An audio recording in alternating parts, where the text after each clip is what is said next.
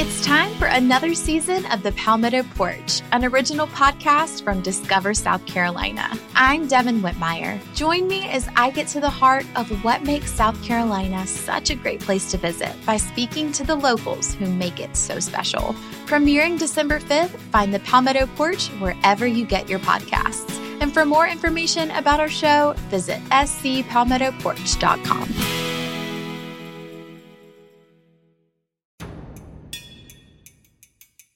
It's the Britflicks.com podcast.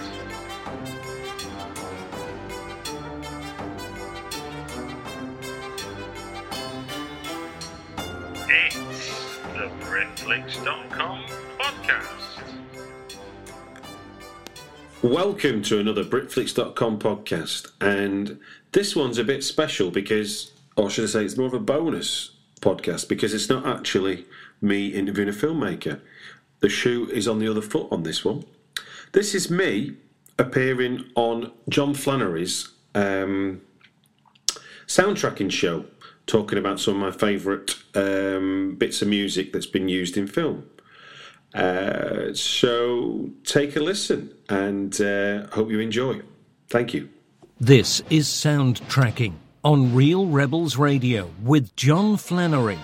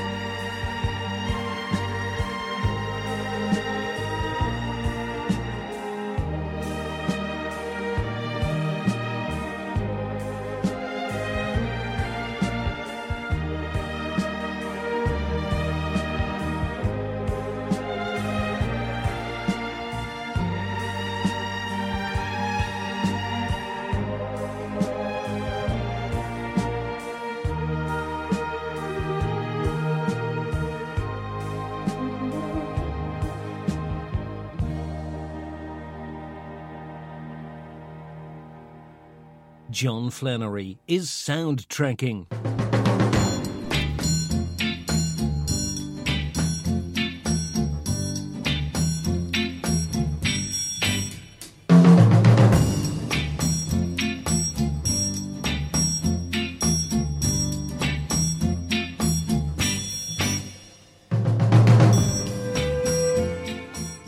Good afternoon, everyone. Welcome to the November 2014 edition of Soundtracking. I'm John Flannery, your regular host. I'm here most of the time. You hear quite enough of me, but I've again today managed to get a great guest to come into the studio and appear on Soundtracking today. So it's a very warm welcome, Soundtracking, to Stuart Wright. Good afternoon, Stuart. Good afternoon, John. How are you? I'm fine. How are you doing? I'm okay now. Been laid up with a bad knee, but I'm okay. Okay, well, I've been reading your CV. You've been involved in journalism for many years, different aspects, and we'll have a little chat about that later on. But your film connection is that recently you've moved into the area of screenwriting. That's correct. And you've done some short films. Yeah, I've done short films, and I'm in the process of developing what hopefully will be my first feature film. And we'll talk a little bit about that as the show progresses. Perfect. But most importantly, you have brought in some fantastic soundtrack-related music to play during the show today. Tell us a bit about the first two tracks that we heard there. Quite unusual for the show, quite a quiet, melodic start to the show, particularly the second track. So what did you play for us there? It was Chang and Short, Cliff Martinez, off the soundtrack of Only God Forgives, and Ritz Ortoliani, Cannibal Holocaust theme from the film Cannibal Holocaust. Didn't know at the time when we were organising the playlist, because I've obviously read around a bit so I could talk a bit about the music. Ritz also appeared on Cliff Martinez's soundtrack for the film Drive. So interestingly, the first two tracks are actually a connection between the two as working composers. I love that, and it's something that you often discover when you're doing research like this, that everybody's kind of interconnected. A kind of a film and TV equivalent of the musical equivalent of the Kevin Bacon thing. So lots more tracks come during the show this afternoon, and we've got another great set of three that we're going to play. We will talk to you about screenwriting, about music journalism. You've had quite a varied career so far, Stuart, so it'll be interesting to talk about one or two of the things. Yeah, sure. Let's cover all the bases. Okay, let's go then with the next set of tracks, which includes another track from Only God Forgives, a Cliff Martinez track to begin the next set.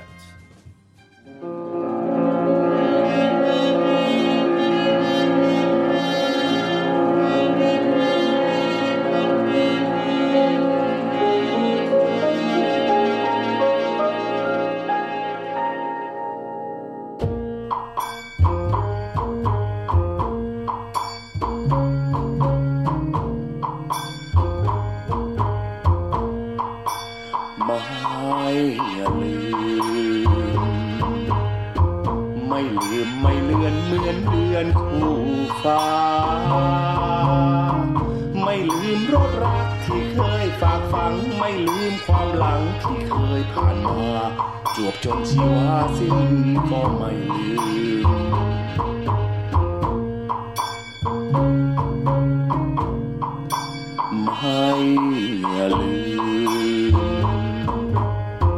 ไม่ลืมไม่ลืมไม่เลือนชั่วเดือนและปีไม่ลืมรักเราที่เคยสุขสันต์ไม่ลืมความฝันเมื่อครั้งก่อนนี้กี่เดือนกี่ปีฉันก็ไม่ลืมขอเพียงแต่เธออย่าเผลอลืมก่อนส่วนฉันแน่นอนไม่เคยจะลืมยังจำรสหวานอันซึมซาบใจไม่เคยแนงน่ายเปลี่ยนใจลงลื่นดูดดื่มเพียงนี้หรือพี่จะลืม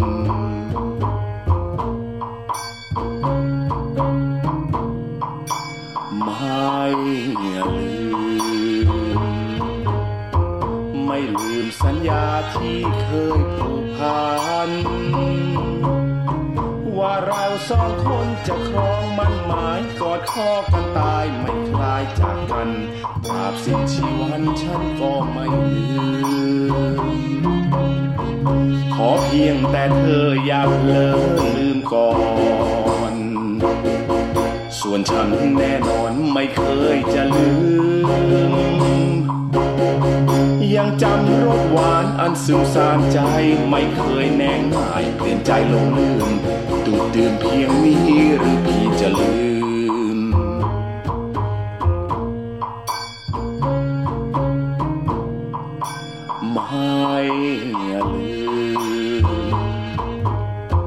ไม่ลืมสัญญาที่เคยผูกพันว่าเราสองคนจะครองมั่นหมายกอดคอกันตายไม่คลายจากกันตราบสิ้นชีวันฉันก็ไม่ลืม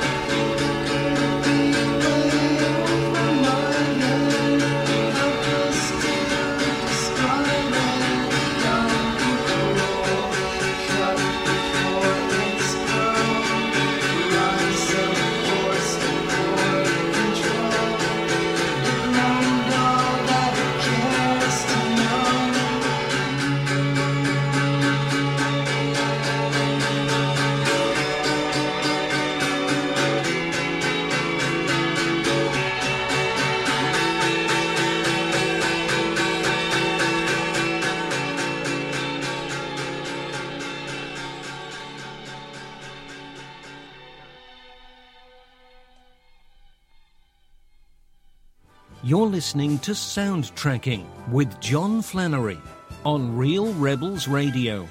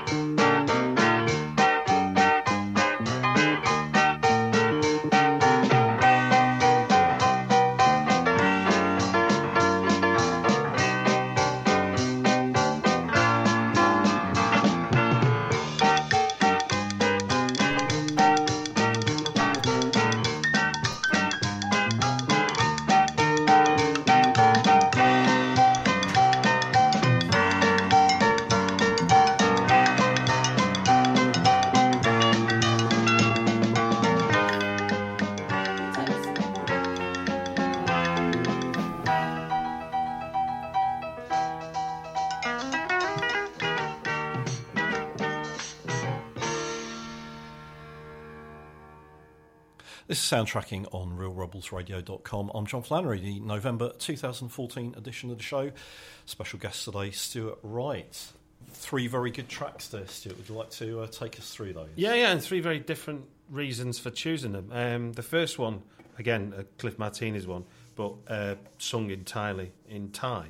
And one of the reasons that I do listen to a lot of soundtrack stuff is when I'm writing, it doesn't put you off.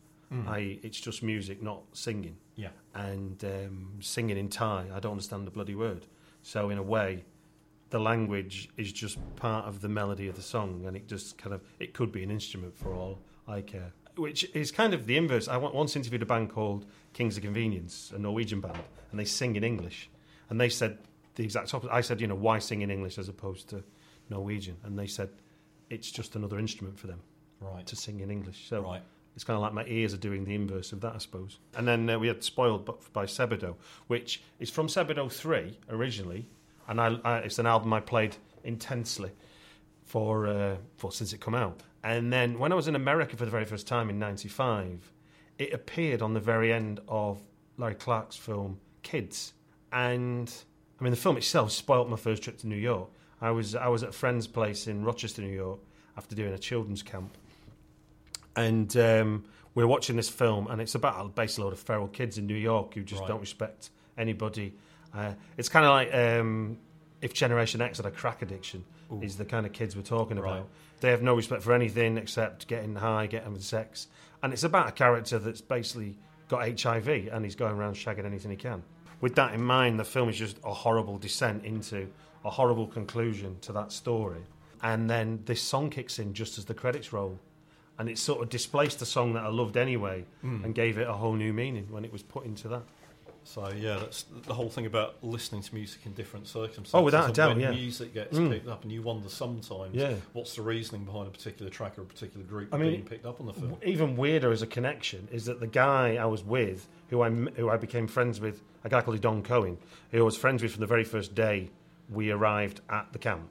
Yeah. So he's an American guy, I'm an English guy, so we bonded over the fact that he had Sebadoh 3 in his collection with him, which is kind of weird as a part of the conclusion of my stay there. The third track was Mary's Birthday Surprise, which is by David Hess. It's from Last House on the Left, a rather ugly film.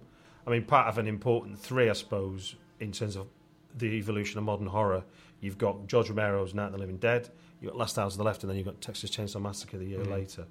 Last House on the Left, technically speaking, is not the best film in the world, but it is ugly, so therefore in terms of exploitation fare, it sort of does the job. That's Wes Craven's directorial debut as well, indeed. So you go on another decade, look at what he's producing. Then he's doing Nightmare on Elm Street, but the music itself, by David Hess, which is kind of he's a weird character because he became an actor who people recognise from kind of genre cinema, sadly died not long since, and what's weird is that he was lumped in with kind of the Sun Studio a lot, like with Elvis Presley and stuff. And I've got a German import album of a collection of his music, and he recorded the first version of Living Doll before Cliff Richard did it, which is a weird thing for me to have learned. And now the people listening know. Amazing when you go through the back history of these composers and musicians, what they've actually done and where they've actually come to. Yeah. You started out originally as a music journalist some years ago, Stuart. I did, yes, back in '97. Yeah, what was your experience then? What were you doing? What magazines were you writing for? Well, I started off writing for a magazine called Flux in Manchester, and then when I came to London, I started writing for Days of Confused, Rock Sound magazine, which is just more straight reviews, and bits and bats for Channel 4's website and things. Did lots of other things, but nothing regularly for anywhere else. I mean, to be honest with you, I always coupled it with a kind of, in inverted commas, real job. So I worked as a communication manager in central government, as well as being a music journalist. I don't quite know when I slept when I was in London when I first moved. You're a busy man then, 24/7 on the. Not in the Happy Mondays 24-hour party people sense, but yeah, I'd used to go to work and then come home at 2-3 in the morning and go to work. It's kind of, I'd be going out a lot. Weekends was where I'd go to sleep. Right. You go out Monday to Thursday. Any particular gig or anything from that particular period as a music journalist that stands out for you? I mean, did you there's definitely 3 or 4. When I first came to London, I wasn't drinking, I'd had about 3 years off it, not because I was addicted or anything like that, but I got a bit poorly through something else, and the only way to get better was to let my liver get better, and that meant not drinking. So when I came to London, I wasn't, in 99, I wasn't drinking for a couple of years or so. Yeah. And towards the end of 2000, I think it was, a band called Guided by Voices played at Highbury in Islington. And I think I actually got drunk drinking shandy that night. It was a fantastic evening. But it was also around that time I got taken to see a band called Turbo Negro for the first time, which was amazing, a Norwegian band who most of the people I know now all seem to love. It's kind of evolved of a group of friends who I've been in London that all love Turbo Negro. Seeing the Darkness when that was evolving, that was interesting.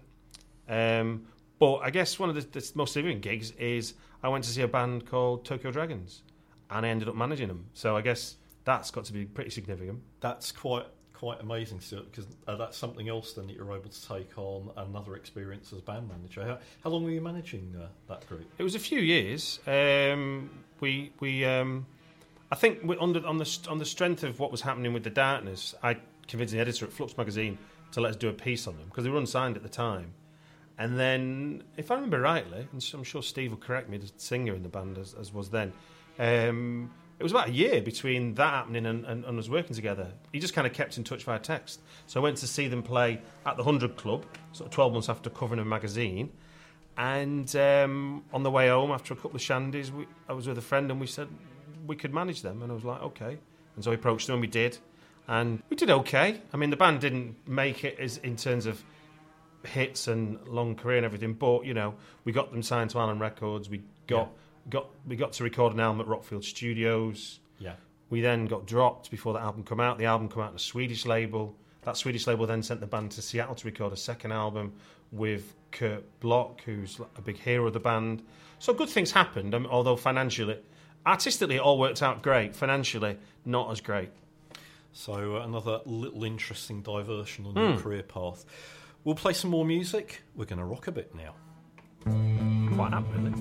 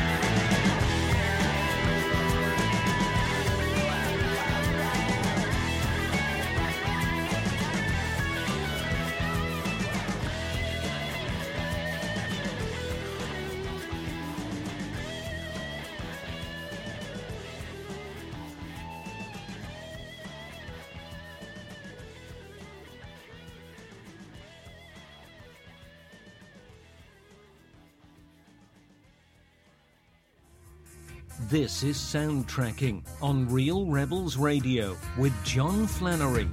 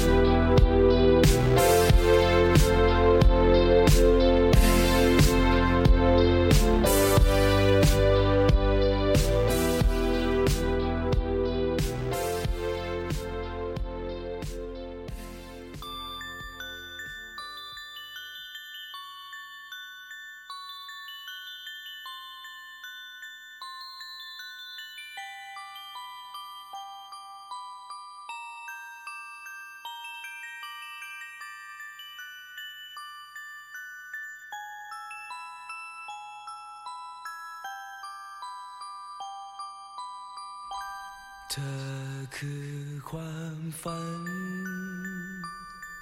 ในใจฉันเพียงความฝันที่แสนไกลดังคว้าดาวบนฟ้าไกลไม่มั่นใจจะคว้าเปรียบดังดอกไม้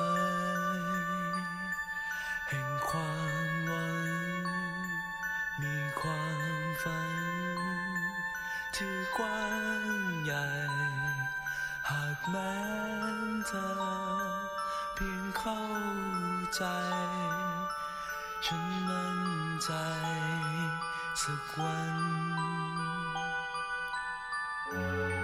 จะลองไขว่คว้าหาคำตอบฝันคงจริงสักครั้งจะมีความรักให้เธออย่างหาใครมาเปรียบเหมือน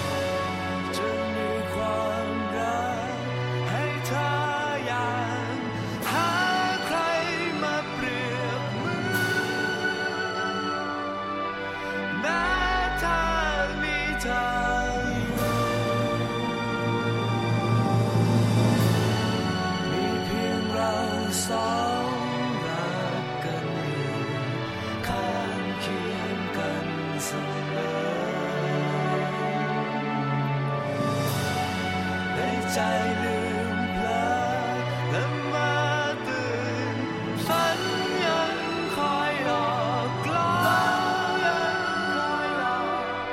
หายใจมีแต่เธอไม่มี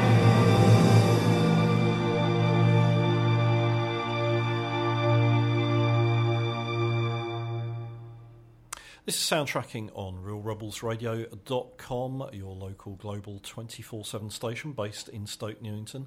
I'm John Flannery, and today on the show I've got special guest Stuart Wright. Another brilliant set of 3 tracks there, Stuart, ranging from rock down to something very gentle at the end. I was going to say, I mean, I wish I could say I planned that segue of talking about Tokyo Dragons, and then the first track we play in the next segue is Aerosmith. It kind of fitted quite nicely. Aerosmith, I picked that because that's on the soundtrack for Dazed and Confused, Richard Linklater's '94 movie, which, weirdly, in terms of, I love my horror films, and Texas Chainsaw Massacre is arguably my favourite film of ever, like, you know, genre or whatever. But Dazed and Confused is equally there. I can watch Dazed and Confused till I'm blue in the face, I think. It's a really beautiful film, and that Sweet Emotion really evokes something at the start of the movie as you're kind of being introduced in this kind of montage to all the different people that you're going to play with during the duration of the film.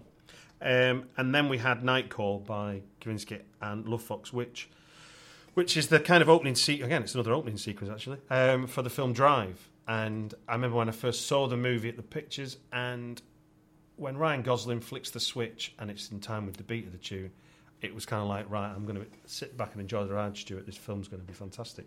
And it was. But I didn't know till looking into it for this show that who did that song, because it isn't, although it's a Cliff Martinez score, that song is just a song he's chosen, or a song he's commissioned by a French artist called Kavinsky, who's sort of in the realm of, I guess, Daft Punk and stuff. Yes, I've read up, and he's kind of a house DJ who does a bit of electronica. There's a bit of a retro feel to some of his material as well. We're talking off air. I'm certainly going to check out. But it's also that tune is actually co-produced by one of Daft Punk. Right. And Love Fox is the singer for CSS, who, if anybody doesn't know them, check out the song Let's Make Love. to Death From Above, which is a fantastic pop tune. Which I will be doing when I get home later on. That's a really good track, though, I've got to say, Stuart. Fantastic stuff. And we had a nice gentle finish to the set. Yeah. Another Only God Forgives tune. I should have probably said at the outset that this whole programme was biased towards A, Cliff Martinez, and B, Only God Forgives. I think it's because it's one of those films that's very quickly become established as a Marmite type film. I think Drive doesn't really separate opinion as much.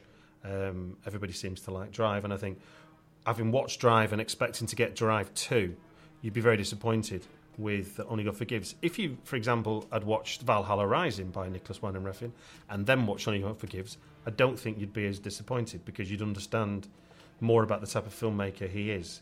But I do think that Cliff Martinez adds so much to what he does. And what's the basic premise of Only God Forgives? Because, I certainly haven't seen it yet, but I intend to. The basic premise is it's about a pathetically avenging brother for the death of his brother. Right. So that's the gist of it. But in it's a very subverted film in terms of what normal genre expectations, because the brother he's avenging raped and killed a teenage girl and was killed by the father of the teenage girl. And when he comes to take the life of the father, the character played by Ryan Gosling, who's doing the avenging, lets him off when he understands that what his brother had done. And then we're introduced to Christian Scott Thomas, who plays their mother. Her performance is just astounding. It is just, she plays this absolute evil bitch. And the other thing to say is that everyone's gangsters. This isn't about sort of good versus evil. Yeah. This is they're drug dealers who run a Thai boxing club. Yeah. And then you have this cop who's after them, and the cop, in terms of thematically and stuff, is God in the Only God Forgives sort of title, I think. But it's a wonderful film, and it's not an obvious film, and people who don't like it say it's boring and it's pretentious and so on and so forth. But I say more of that, please. That's great. We're going to have a bit more music in a minute. Another really great set of 3 tracks. Very quickly though, Stuart, you do work for Britflicks.com at the moment. Yes, I present and host their podcast. Something I used to write for them a lot more than I do now.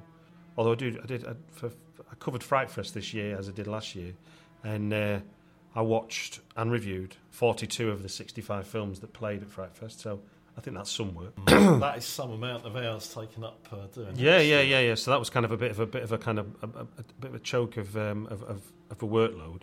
But every week I do a podcast for Britflicks.com, and we interview British filmmakers, and it's always a lesson for me, because I'm a person that hasn't made a feature film yet. So I speak to these people often who are making their first or second feature films. And you're learning lessons from them, and hopefully that's what the audience get from listening to it.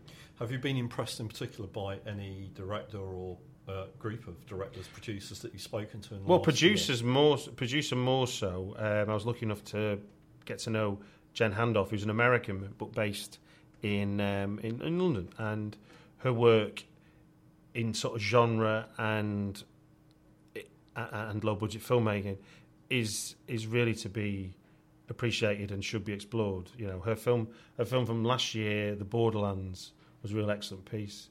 A great story about the idea that there's a team of people working for the Vatican who go to places that claim there's been a miracle, right? And basically they go to disprove it, because if you can prove there's a miracle, then Catholics from around the world will flock. Right. So they don't want that to be happening in a fake way, because it would lighten the magic and mystique of said church. But obviously, it being a horror film, it's not God, it's something much more dark.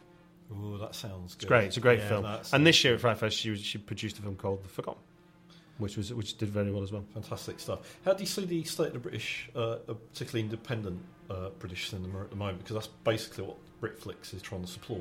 Yeah. I mean, it's not so much I see it. It just is like this. Making a film is relatively speaking easy. Getting a film seen is blooming hard. That's the state of the industry. We had a world not long ago, say 30 years, where we still had what you would call vertical integration. So the filmmakers in Britain, film studios in Britain, had ownership of the cinemas of Britain. And during the 80s, there was various things that the government did that bent that position weakened, and now our cinemas are owned by Hollywood studios. Right. So our films are essentially competition for those. So if you're trying to get into a cinema, it's very hard. Doesn't mean you can't be done, but it just means that there's. I mean, and add to that over the last 10 years, the kind of introduction of online and faster broadband. Yeah. You've got piracy on the one hand, but also you've got different ways of being able to watch home entertainment, and plus TVs are getting bigger. People are buying digital projectors, so the home experience has changed from your 20-inch TV that used to be the main television and going to the cinema. So we're in a very businesses usually go through paradigm shifts. So we have this established model, we shift, it goes to that established model. We're in a complete disruption now. People keep coming up with new ideas and they fly for a bit, and then somebody else comes up with another new idea. Which is interesting because we'll talk about your work as a script writer and making short films and moving on now to feature-length films a little bit later on. But we've got some more music coming up, another set of 3, starting with another Riz Ortolani track, I believe. Indeed.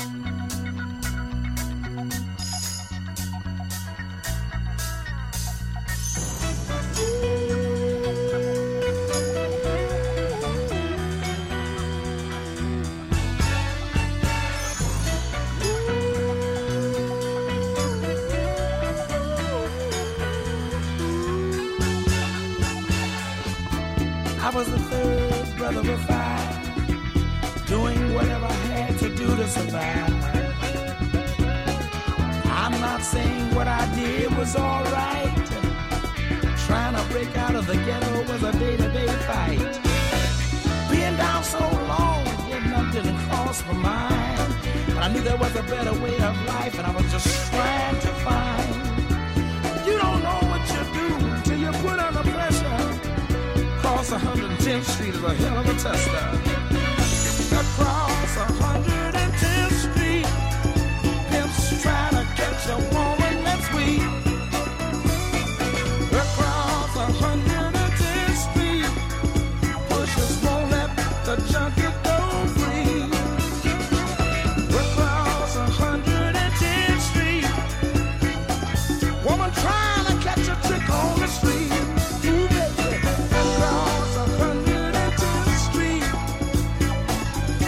you can find it all in the street.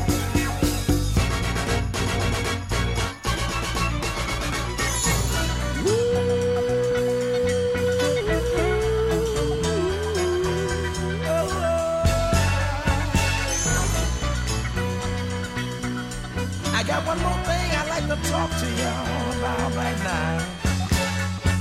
Hey, brother, there's a better way out. Shorting that coke, shooting that dope, man, you're copping out.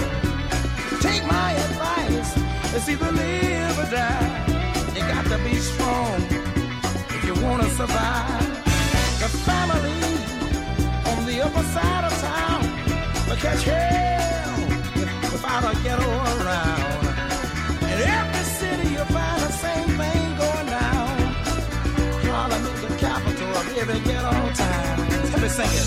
Across 110th Street, pimps trying to catch a woman that's weak. Across 110th Street, wishes won't let the junkie go free. Across 110th Street, a woman trying to catch a trick on the street. Ooh, baby. Across 110th Street, look, you can find it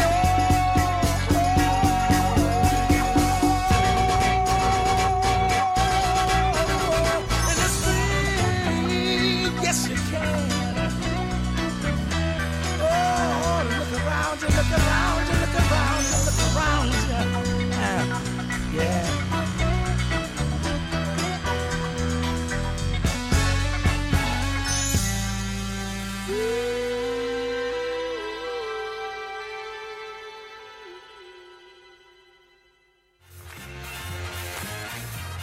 This is Soundtracking on Real Rebels Radio with John Flannery.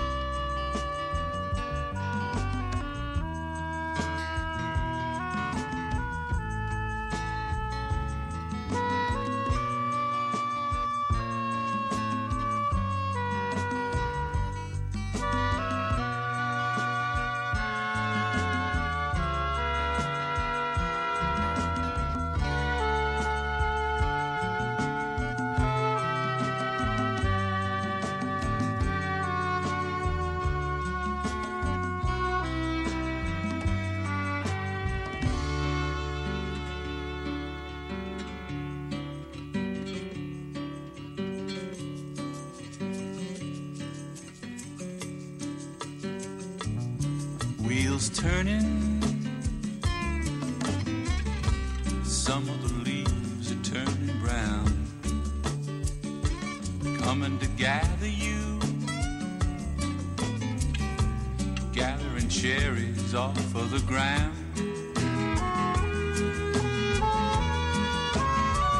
And after the rainbow, after the day glows come over you, a bottle to the dream you knew you do.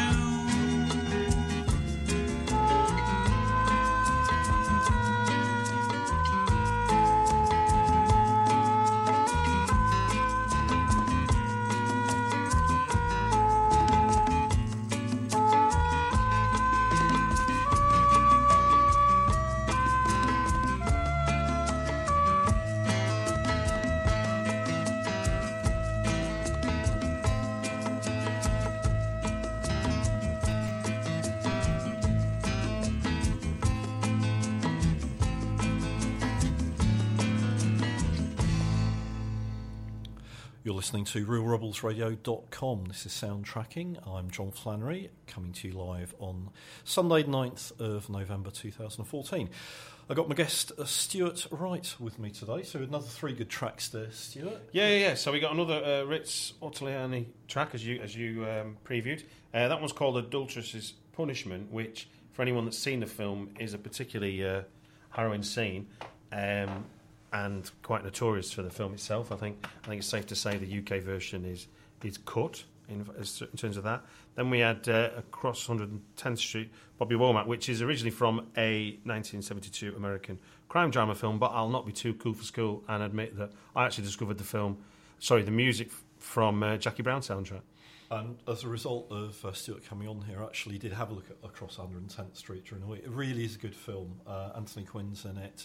Yaphet Kotto as well. Good standard crime drama from the era, really, in the shadows of Dirty Harry and, again, Charlie O'Rourke, all the other films that I like from that period. So a really enjoyable film to watch. And then Wait for the Rain, David Hess from Last House on the Left. Incongruous with the mood of the film, you've got this beautiful kind of haunting kind of singer-songwriter type tune. Yeah. Which sounds very early 70s. Yeah.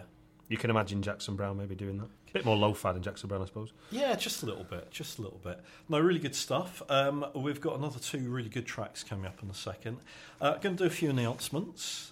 First of all, Bethia Beedman, young singer from Homerton. She was on DJ Decker's Timebox show last Wednesday, and she previewed her gig, which is coming up this Thursday at the Union Chapel in Islington. That's Thursday the 13th of November.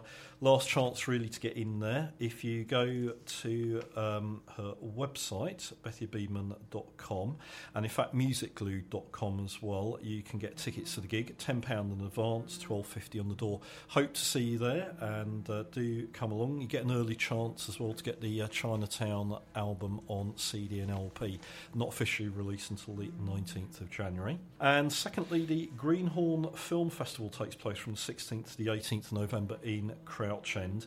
Most of the events taking place at Lovely Art House Cinema, and I've already booked for a few of the events.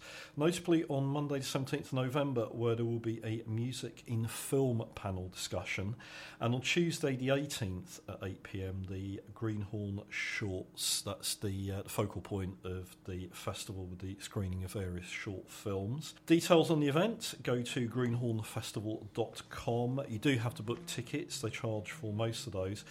One event that they don't charge for, and I'm going to, is, funny enough, Stuart, a screenwriting workshop on Tuesday, just to have a look. I think a 1-hour workshop. I'm not intending yet to go into that area, but should be quite interesting. So yes, greenhornfestival.com, access to being able to book tickets. You can have a look at the events going on between the 16th and the 18th of November. And again, hope to see you there. The Art House in Crouch End, lovely venue to be at. One of the interesting things about that screenwriting workshop, Stuart Wright, is they trail it as the 5 fatal flaws in screenwriting. So maybe I'll let you know about those. I don't know if you come across those so far. If there's a secret, let me know. Yeah, I will let you know. We'll play a bit more music, and then we'll come back and we'll actually have a little chat about the art of screenwriting, I think, Stuart. Let's have a try. We'll have a try.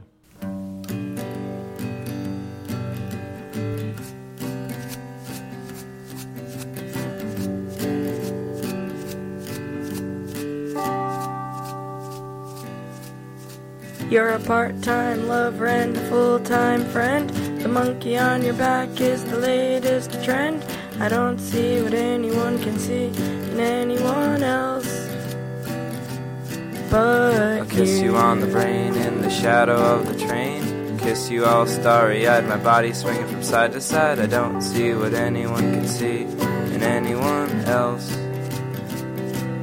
But here is the church and here is the steeple. We sure are cute for two ugly people. I don't see what anyone can see in anyone else but the pebbles forgive me, the trees forgive me. So why can't you forgive me?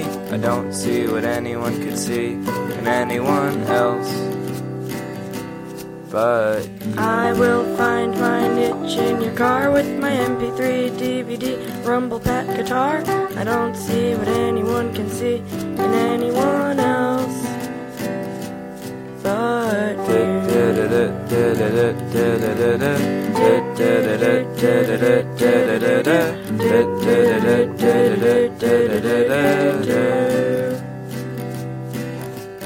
Up, up, down, down, left, right, BA, start. Just because we use cheats doesn't mean we're not smart. I don't see what anyone can see in anyone else but you. You are always trying to keep it real. I'm in love with how you feel. I don't see what anyone can see in anyone else but we both have shiny, happy fits of rage. You want more fans, I want more stage. I don't see what anyone can see in anyone else but Don Quixote was a steel-driving man. My name is Adam, I'm your biggest fan. I don't see what anyone can see in anyone else but you. Squinched up your face and did a dance. Shook a little turd out of the bottom of your pants. I don't see what anyone can see in anyone else but you.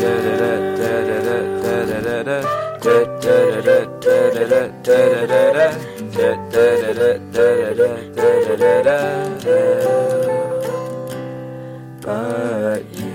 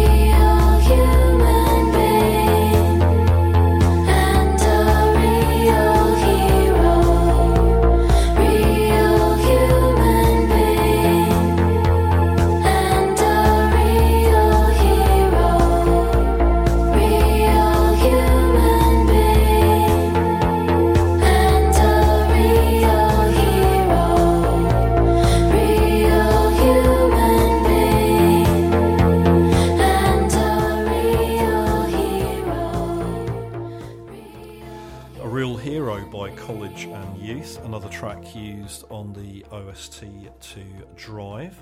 And before that, we had Anyone Else But You, a brilliant track by the Mouldy Peaches, as used on the soundtrack of Juno. The choices of Stuart Wright, who's my special guest on soundtracking today. Brilliant music, Stuart. Thank you very much for selecting these pieces. Yeah, sure. So we've talked about your work as a music journalist and also for Britflicks.com, but your latest venture, well, I say latest because you've been doing it for a few years, is screenwriting. Indeed. So how did that all come about, really? How did you decide to go into the area of writing for film? It wasn't a major conscious decision. I've always written stuff, and short stories and the like, and bits and bats of stuff that isn't journalism, just for my own entertainment. Just playing with ideas and things. And in 2008, this is not linked to filmmaking whatsoever, but it was the impetus that made me consciously go, okay, why don't I do that? I'd never thought about film writing because I never thought somebody like this is meant to be trying to sound modest, but somebody like me would make films. So in 2008, I did a master's in mass communication, and I wrote a dissertation about how you regulate the internet, which is a fairly ridiculously dry subject, but something I wouldn't have dreamt I could have done. But there did. I presented me 15,000 words, whatever it was. I did really well, and just the confidence of doing that was like, well, why don't I? So I started with a little, I had a peek in, did a couple of 5-week seminars and stuff, and then I was hooked basically, and I've been punished ever since for because it's not exactly the most money earning vocation to follow. So your first short film was A Roadie's Tale. Yeah. 2010. Yeah. I mean, the way to look at it is my mistake at first was writing a script was just simply the idea of writing a story in a script form, whereas that's true to a degree, but there's so much more to the craft to that, and then there's the notion of actually making a story up, unless you're adapting somebody else's work, which you have to pay to do anyway, you have to license somebody's book. So if you're starting from scratch, as someone that's always written about other people's work, that was the big leap for me, was just making things up. Even though I'd done it in bits and little, like the equivalent of doodles, I'd never really took anything on that big, and that was the challenge. So when I was learning how to present scripts, that's all I was doing. When you're doing it, you're very conscious of films you like and films you love and things to emulate. It's a good place to start. But out of necessity becomes the need to make short films, because obviously they can be much more contained, obviously a lot cheaper, and not so time consuming, because no matter which way you look at it, a feature film will be consuming. I'm quite interested, say for a 10 or 15 minute short film, how many pages does your script run to? How many pages do you have to write? Well, it's not dogma this, but the rule of thumb is just the page is a minute of screen time. Right.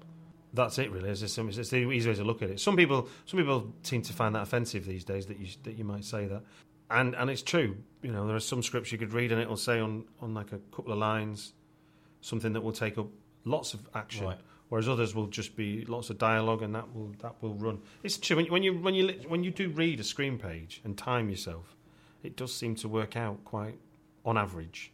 Right. About a minute a page. That's the way to look at it. So when you will see 90-page to 120-page scripts for feature films. Right. Okay. Simple as that, really. Now, I believe, Tom, you've done 4 screenplays for short films. Done 4 short films, wrote and produced them. Roadie's Tale was the first one. Then Out of Hours, and then more recently Tabloid Terry and Fallen. Out of Hours premiered at Rain Dance and got into the short film corner at Cannes, and Roadie's Tale did as well. Every time you make something, that's where you begin to learn about screenwriting. Screenwriting is different from any other writing. If you write a book, you hand it to somebody, they might edit it a bit, but it's the finished thing. A script is just a blueprint for a movie.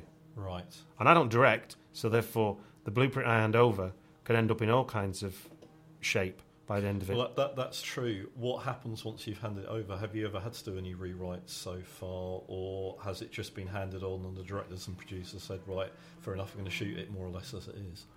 Well, it's not quite. It's never that literal. Right. The whole process is collaborative, even in the writing. So, for example, with Fallen, I sat down with the director from the get-go. There was nothing, didn't exist. And we talked about what we'd like to do, because you're not earning money from this, and there's not really a market for short films. So it's all about, making something you're going to enjoy making. So we came up with this idea for... I think we started off with the notion of we wanted to do a story that was, there is a mean God, and he's doing mean things.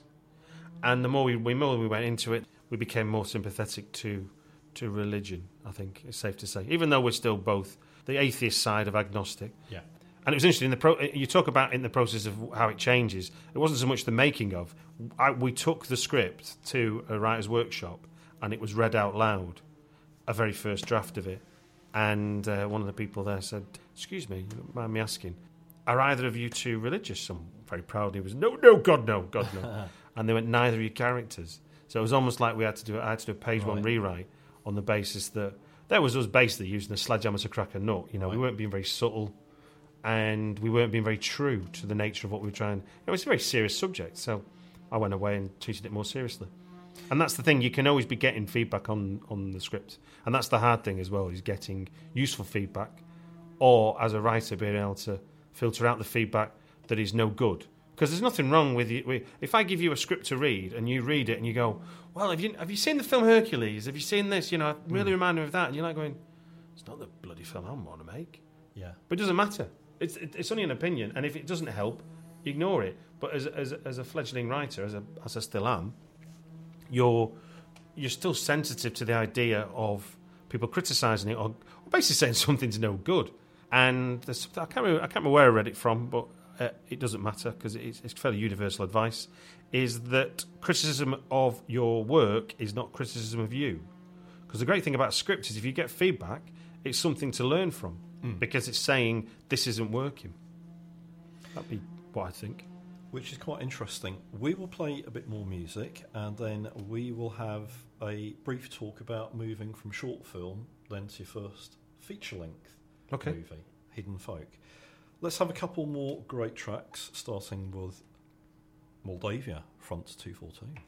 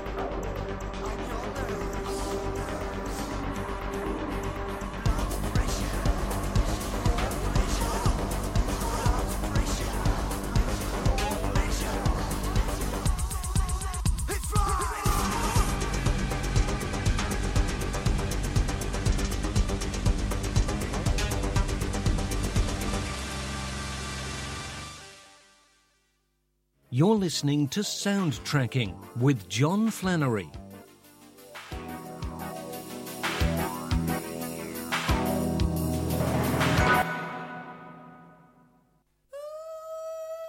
Stop.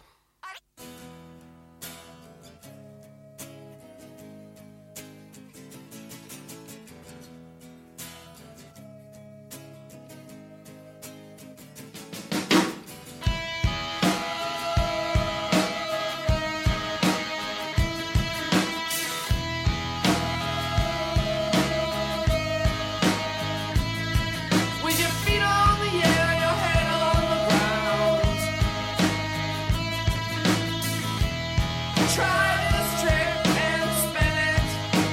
Yeah. Your head will collapse if there's nothing in it, and you'll ask yourself, where is my mind? Where is my mind? Where is my mind?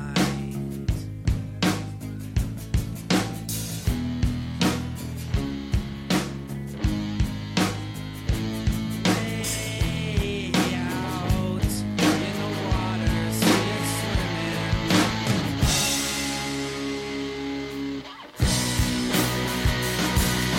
I was swimming in the Caribbean.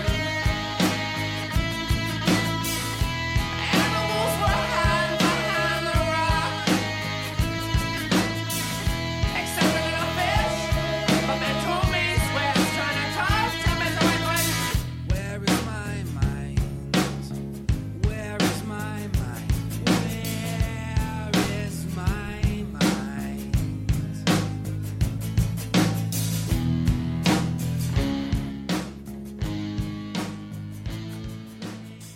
Well, we're starting to run a little bit short on time, so I've got to fade that little track down.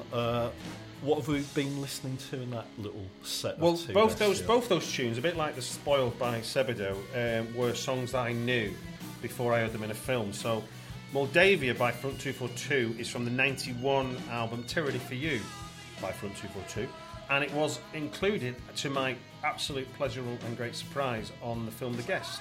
Right. Starring what's it called? Downton Abbey's Dan Stevens. Right. It was one of my favourites from Fright Fest this year, and the Blu-ray DVD is just currently being advertised. I think it comes out end of December this year. They're releasing it. But yeah, no, really great film, and it uses another track by Front 242. So there were two for the price of one film. Oh, cool. Whereas obviously, Where's My Mind on Fight Club? I had Surfer Rosa when it come out. So when that was on Fight Club, it was just like wow, fits That's it perfectly. brilliant. Pixies, always brilliant. We're beginning to run out of time, so we will have one or two more tracks, but a very brief little note about your first feature-length film that you've written the screenplay for, Hidden Folk. I mean, how did you move on? How did the Hidden Folk, come? you know, part of learning to screenwrite is to write screenplays, and Hidden Folk was a project that came about while I was at Cannes Film Festival. While thinking of ideas for how to make a movie, not particularly a story, and I had a location I could use in Norway, and decided to exploit that for the purposes of making a film, and Hidden Folk was born. I basically dived into a book of Scandinavian folklore, read about 70 Norwegian stories, and while that was swimming around in my head, Hidden Folk popped out. Brilliant stuff. So you've completed the screenplay on that? Yeah, no, I mean, I say it like I wrote what's called a one sheet, which is like a page summary, then an 11-page treatment of the story before I wrote the screenplay. And during that period, I was able to connect with a guy called Petter Olsen, who's a producer over in Norway, who was interested to be involved, and with Johnny Kevorkian, who's now officially attached to direct the movie. Plus, all the while, I was in conversation with Ashley Horner at Pinball Films until a certain point where he then became officially kind of the producer of the movie. So I've rewritten it about 5 or 6 times in some senses or another. From my point of view, for many people it'll be the first time they read it, and it's out there with people trying to get them to be involved with the film and maybe back the film in terms of finance and stuff. Okay, well, I wish you the best with all of that, Stuart. And it's all fingers and toes crossed and everything, but you know. No, I really, really hope so. So we're going to finish up in a few minutes, but first of all, we're going to have a track with a little bit of a difference, I think.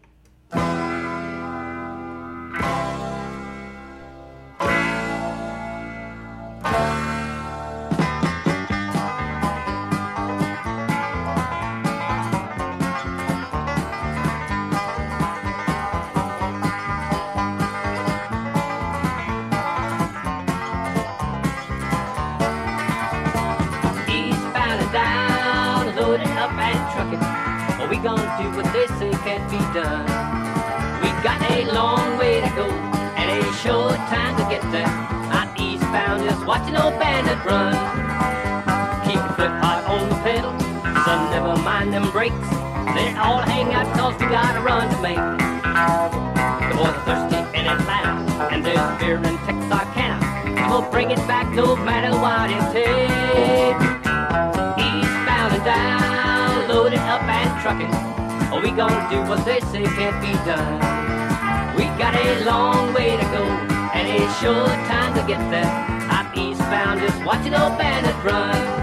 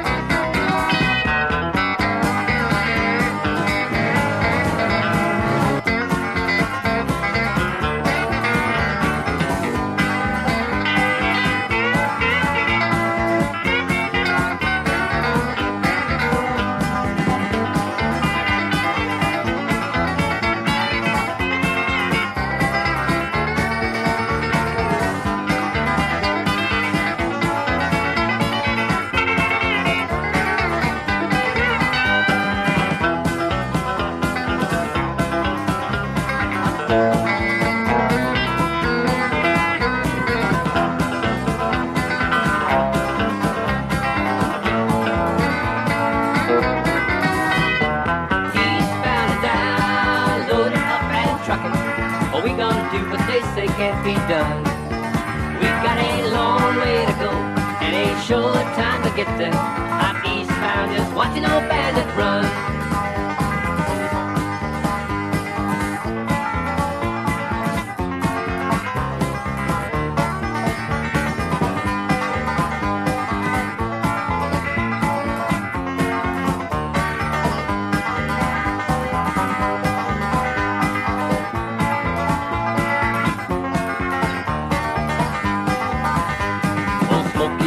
Ears on, he's hot on your trail. He ain't gonna rest till you're in jail. You got to dodge him, you got to duck it, you got to keep that diesel trucking. Just put the hammer down and give it hell. Eastbound and down, loaded up and trucking. Oh, we gonna do what they say can't be done. Another great track, Stuart. What was that one? It was the theme from Smokey the Bandit, which, for all the films that I might have watched that I would claim to be, part of my film watching canon that make me cool and whatever, Smokey the Bandit is a film I watched tons of times. That and Time Bandits are probably two of the film reasons why I want to make films, which would seem odd. And also, when I think about it now, that's probably the earliest kind of being conscious of a film soundtrack, really, in my head. Most of my generation probably would have been conscious of Star Wars, but not I. Well, it's been fantastic stuff, Stuart. It's gone so quickly. Yeah, no, pleasure. No Absolute time pleasure. at all. Do come back sometime. Yeah, sure. So, at the moment, you're still doing stuff for Britflicks.com. Yeah. I'm doing Britflicks.com, so if anyone wants to listen to me talk, do what John does and interview other people, then iTunes and SoundCloud, you can subscribe to Britflicks.com podcast, or you can follow me at Leighton Rocks or follow at Britflicks on Twitter, and we always tweet out the link every week when it's out. I've got a short film called Fallen, which I talked about during the show. That's been selected for 2 film festivals, so if anybody happens to be in New York on the weekend, the 16th, 17th of January, or in Oslo, because bizarrely both the same weekend, we're showing at Oslo Fright Fest and it's showing at Macabre Fair Film Festival in New York, which is really exciting because they're the first two that have picked us. We are your local global community station, Indeed. so we do transmit across the world. So if you're in either in those locations, watch out and do come and see the film. Well, thanks very much, Stuart. It's been absolutely brilliant. One more track from you. I'll come back to you in a sec. The December edition of Soundtracking will be here on realrebelsradio.com on Sunday the 14th of December from 2 p.m. I'll have Daniel Theo from London Fields Film Festival. That was held recently. I'll be talking about the event. Kate Lavelle, social filmmaker, I'll be interviewing her. And Emma Louise Williams talking about her film Under the Cranes, Homage to Hackney. Do listen again at mixcloud.com/Flanners2013 and on the archive page of the Real Rebels website. Don't forget the Easy Hour, by the way. I've just popped some more episodes into the computer, so that continues on certain nights of the week on Real Rebels Radio through the night to ease you through.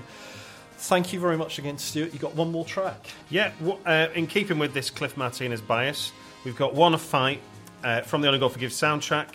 And it is just, it's the closing, sort of part of the closing part of the film. Thank you very much.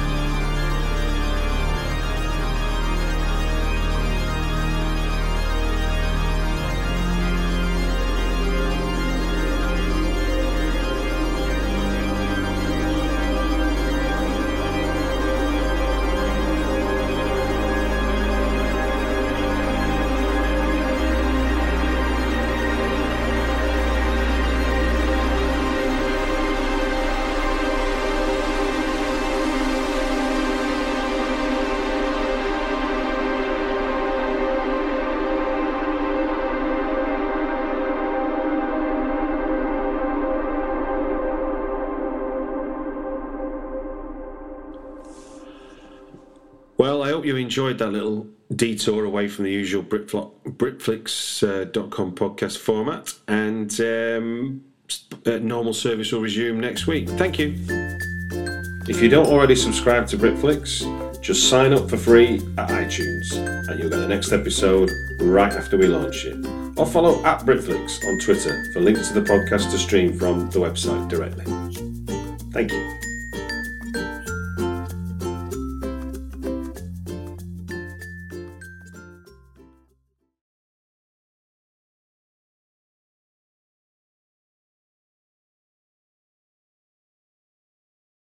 Hey y'all, Darius Rucker here. You know, a lot of people ask me, what inspires your music? And one of the big things is a strong sense of place. That's why I love my home state of South Carolina and want to share the awesome things it has to offer. From the beautiful mountains down to the sunny coast, it's got it all. Not to mention two of my personal favorites, great golf and amazing food. Come see why I love this place. Visit discoversouthcarolina.com.